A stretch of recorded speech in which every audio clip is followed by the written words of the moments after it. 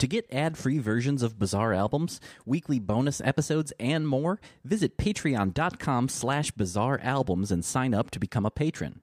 This show is 100% independent, and Patreon is a great way to help keep the show afloat. So visit patreon.com/bizarrealbums. Hi, my name is Tony Thaxton. Like anyone else, I love a great album. But I also love those strange albums that might make you wonder how and why they even exist. But I'm not here to make fun of them. I'm here to celebrate them and tell their story. This is Bizarre Albums.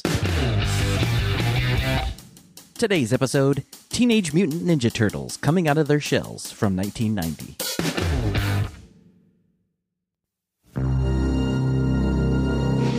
Our family grows. The city itself will be our playground to use as we please.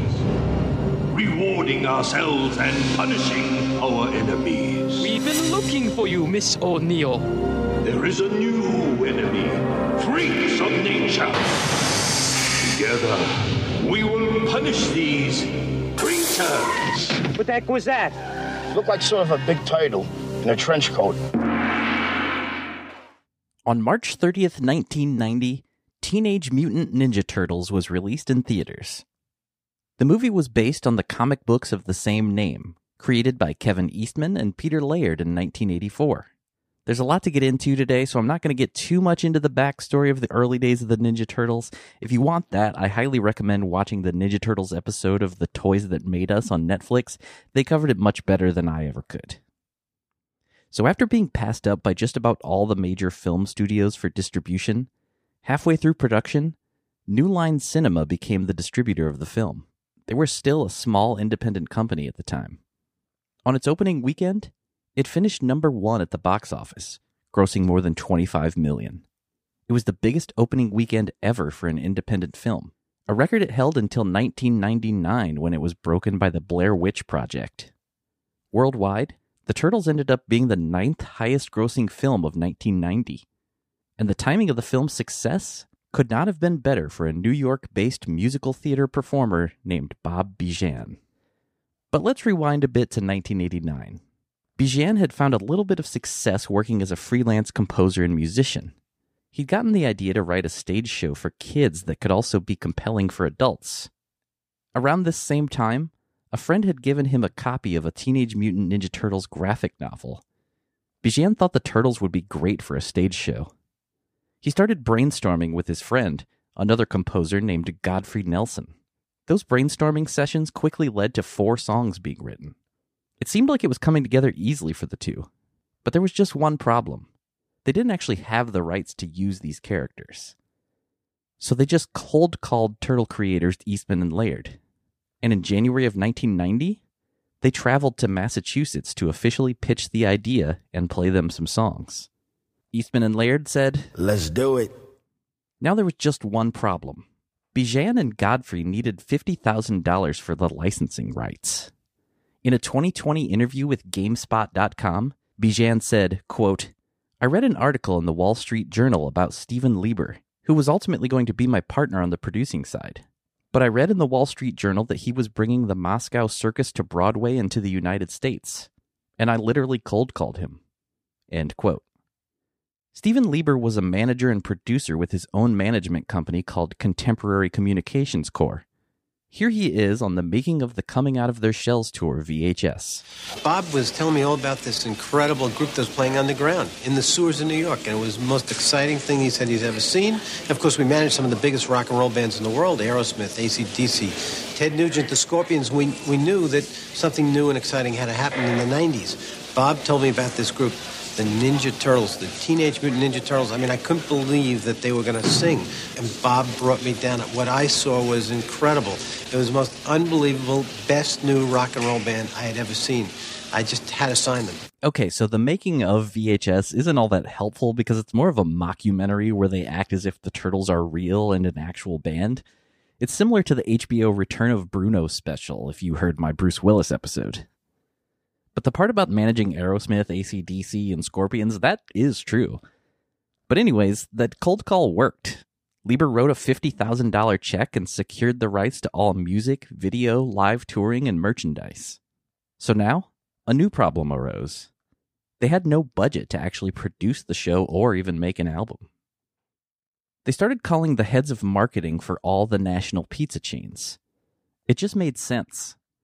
The Turtles were known for their love of pizza, though it wasn't always that way. The original comics released by Mirage Studios had a much darker tone, and pizza had been mentioned a few times here and there, but it wasn't until the animated series that began in 1987 that pizza became part of the Turtles' identity. Well, hang on, dudes. Here comes the cavalry, bringing marshmallow, octopus, and chili pepper pizza. All right! At last, we can do some serious deep dishing. Their love of pizza was also written into the 1990 live-action film, which by now had been released and was a huge hit. The Turtles had hit the mainstream, and Pizza Hut was eager to join forces and sponsor the tour. Pizza Hut gave them a $9 million budget for the album and the production of the show. In addition to that, they committed to a $20 million advertising campaign. The Teenage Mutant Ninja Turtles rock and roll! And only Pizza Hut has their great new cassette with 10 bodacious Ninja Turtle tunes. Get a cassette for your kids for just $3.99. Hey, act fast and get a most excellent autographed poster. An official tour book absolutely free. But hurry, because this is one rock and roll deal that's too awesome to miss. All of the pieces were in place. The cast was chosen, an album recorded, and an opening date for the tour approached. So in August of 1990, Teenage Mutant Ninja Turtles Coming Out of Their Shells was released on MCA Records. Heroes in a half shell, turtle power. Since the album and the tour would go hand in hand, I'm going to be talking about both throughout this episode. Both the album and the tour were called Coming Out of Their Shells, though the cassette, it was only released on cassette by the way, says Coming Out of Our Shells on the spine. The cover and the actual cassette both have the correct title, only the spine reads Coming Out of Our Shells. That's a first on the show. Coming Out of Our Shells is the name of the album's opening track, however. Oddly, the album version is different from what appears in the live show. That version was released as an extremely rare single that was in some Pizza Hut jukeboxes, labeled Coming Out of Our Shells, parentheses, rock version. They would even perform that version on Live with Regis and Kathy Lee in September. But here's a little bit of the album version. Out of our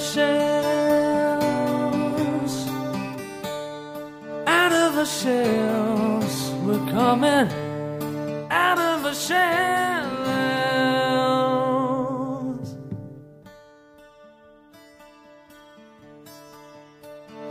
When there's music inside of you, you know that someday it's got to come through.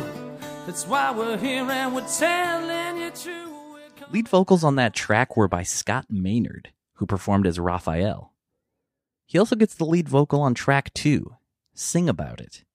When the home video of the live show was released, for some reason Sing About It was left off of the VHS.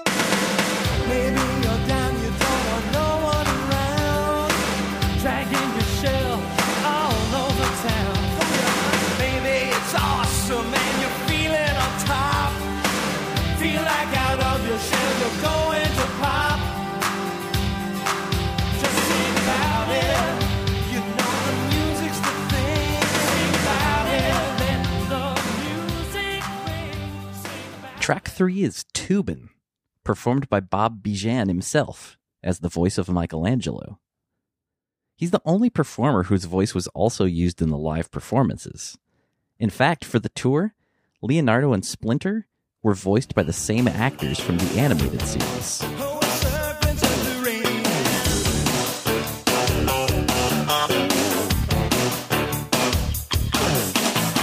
Once you see a crack in the man, you're totally rad. You're digging the scene, you're getting to me. You drop a way that you never had. Blow your mind, the best you'll find.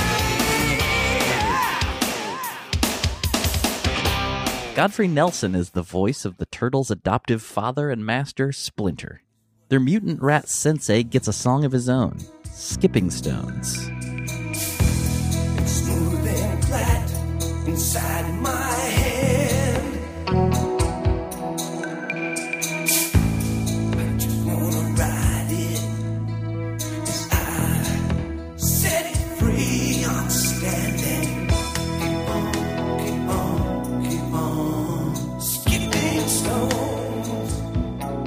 Turtlepedia, the Ninja Turtles wiki, has a summary of the live show that reads, "The Ninja Turtles have decided to travel around the world to meet their fans face to face, singing songs they wrote, such as Coming Out of Our Shells, Pizza Power, Skipping Stones, Walk Straight, and Tubin'. Though while the Turtles are enjoying their time singing and dancing for the fans, Shredder decides to make an attempt to stop the Turtles from making people happy. Shredder, with the help of Baxter Stockman, comes forth with his D-harmonic convergence converter. Using this device, they will steal all of the music in the world. It also weakens the Turtles if they stand in front of it. Once Shredder arrives on stage with the D-harmonic controller, the Turtles have to retreat and come up with a plan to save the day. Shredder even has his own song in the live show, the hilariously titled I Hate Music, but it was left off the album. You can see it in the home video release of the show, and you can find that on YouTube. I'll post some clips on the socials this week, so make sure you're following @BizarreAlbums.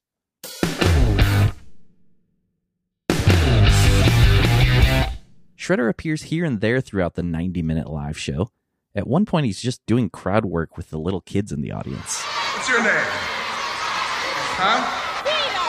Peter? Is that your sister? Friend? Huh? Cousin? What's the matter? Couldn't get a date? Sick burn on that 6-year-old Shredder. Sick burn. Growing up in a glass bowl with chameleons, lizards, and tadpoles, it hardly enters your mind that there's something better than this. I let her sleep in a carrot, maybe a seed from the parrot. Believe me when I tell you the word gourmet just don't exist. But piece of power, a flying saucer food delight. Piece of power, oh, that's what makes us feel alright. We've been practicing for a year because they didn't want to play out until they were really ready to play. And we had to make all new instruments. Michelangelo has to play 3 fingers tuned to an open E because it's hard to do anything but bar chords when you only have 3 fingers. But we're ready to come out of our shells. And we're excited about opening here and starting the North American tour at Radio City. That's Bob Bijan at a press conference for the tour that appears on the Making of VHS. If you've seen that VHS, you may notice the Turtles looking a little different than they do in the actual live performance. So this was all filmed before the tour actually began during some rehearsals. The reason for the different look is because during the first full costume rehearsal, 2 of the 4 actors playing Turtles passed out during the show. The suits were just too hot, so they were redesigned, removing their shells and replacing them with some very 90s denim vests. During that same press conference, David Novak, the senior vice president of marketing for Pizza Hut, gets a turn on the mic. We're just absolutely thrilled to get the world's most famous pizza eaters to hook up with the #1 pizza company in the world. Pizza Hut will launch the most aggressive promotion ever done in the record industry to support the Turtles' new music, which I'm sure all of America will love. That heavy promotion included advance work for the tour, where different performers would wear the turtle costumes, traveling to the different cities that had upcoming tour stops, and they would appear at places like malls or pizza joints to meet kids and promote the tour. 2 of the performers on that promotional tour would end up having their own MTV show just 3 years later. Robert Ben Garant and Michael Ian Black from the sketch comedy series The State. Hi there. I'm an on-air personality. You know, after a tough day shooting my hit television series, The State, there's nothing I enjoy more than having some unprotected sex. Walk straight, walk straight. I can hear you now.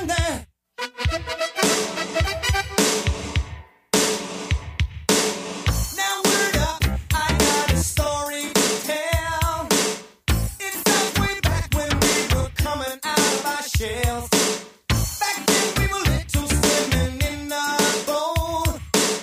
But something happened when we fell down that manhole. The album and tour promotion also included an appearance on the Oprah Winfrey Show. Okay, let me ask you this, Michelangelo. Yo, baby, what happening? Yeah, what instruments do you play? Oh, well, you know, like I sing lead vocals and I play lead guitar, babe. You know, I got a 3-string guitar. It's totally happening. Wow. Yo, cowabunga, dude. Cowabunga, dude. Okay, Leonardo? Yeah. What instruments you play? Well, I play the bass, one-string guitar, and it's hooked up totally awesomely to this microphone here, and I'm just jamming all the time. Hooked up remote when it's time to boogie. You know what I'm saying? It just goes all the way. All right. Yeah. Raphael, what instruments you play? Yo, you know, Oprah, I started out playing saxophone, but I found out that you can't sing and play a sax at the same time, so now I play drums. It's like an evolutionary thing, Ope. You know what I mean? I gotcha. Totally. I know what you mean. We know. Donatello, what do you play? Yo, I play the synth. I made every one of these instruments, man.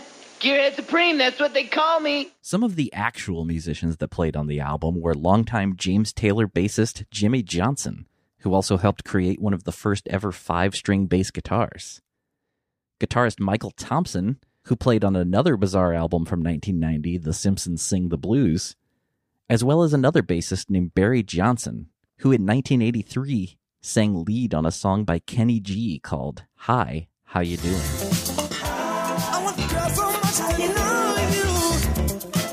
One of the other vocalists worth mentioning is Frank Sims, who sang as Donatello. He was the voice of the Kool-Aid Man for 15 years. In the 90s, he sang the TV Funhouse theme song on Saturday Night Live. Come back here with Marshall. April O'Neil, the Turtles' human news reporter friend, gets her own song too, simply titled April Ballad. April was played by Dana Calitri, a singer who's worked with artists like Celine Dion, Elton John, and Train. She also appeared on that Oprah episode for the most awkward moment of the whole episode. Let me ask you this. Do you sometimes wish that April was a turtle? Whoa, definitely. Conceptually, that works for me. You know, I've been trying to... Where you going? Oprah. Man, I cracked myself up. Oprah, I've been trying to talk her into an interspecies relationships for months now. Whoa, Raph, chill, man. And she won't do it, huh? No, she can't do it.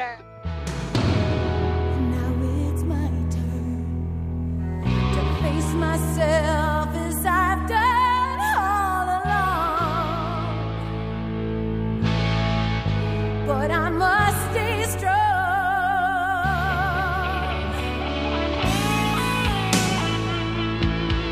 It's what they told me. You can count on us. The album's producer is credited as being the Teenage Mutant Ninja Turtles, Bob Bijan, Godfrey Nelson, and for some of the songs, Keith Forsey. Forsey has been the longtime producer for Billy Idol. In fact, Forsey is best known for writing a song that was originally intended for Billy Idol, but later became a huge hit for Simple Minds. Don't you forget about me. Don't. Forsey also co-wrote the album's closer, Count on Us.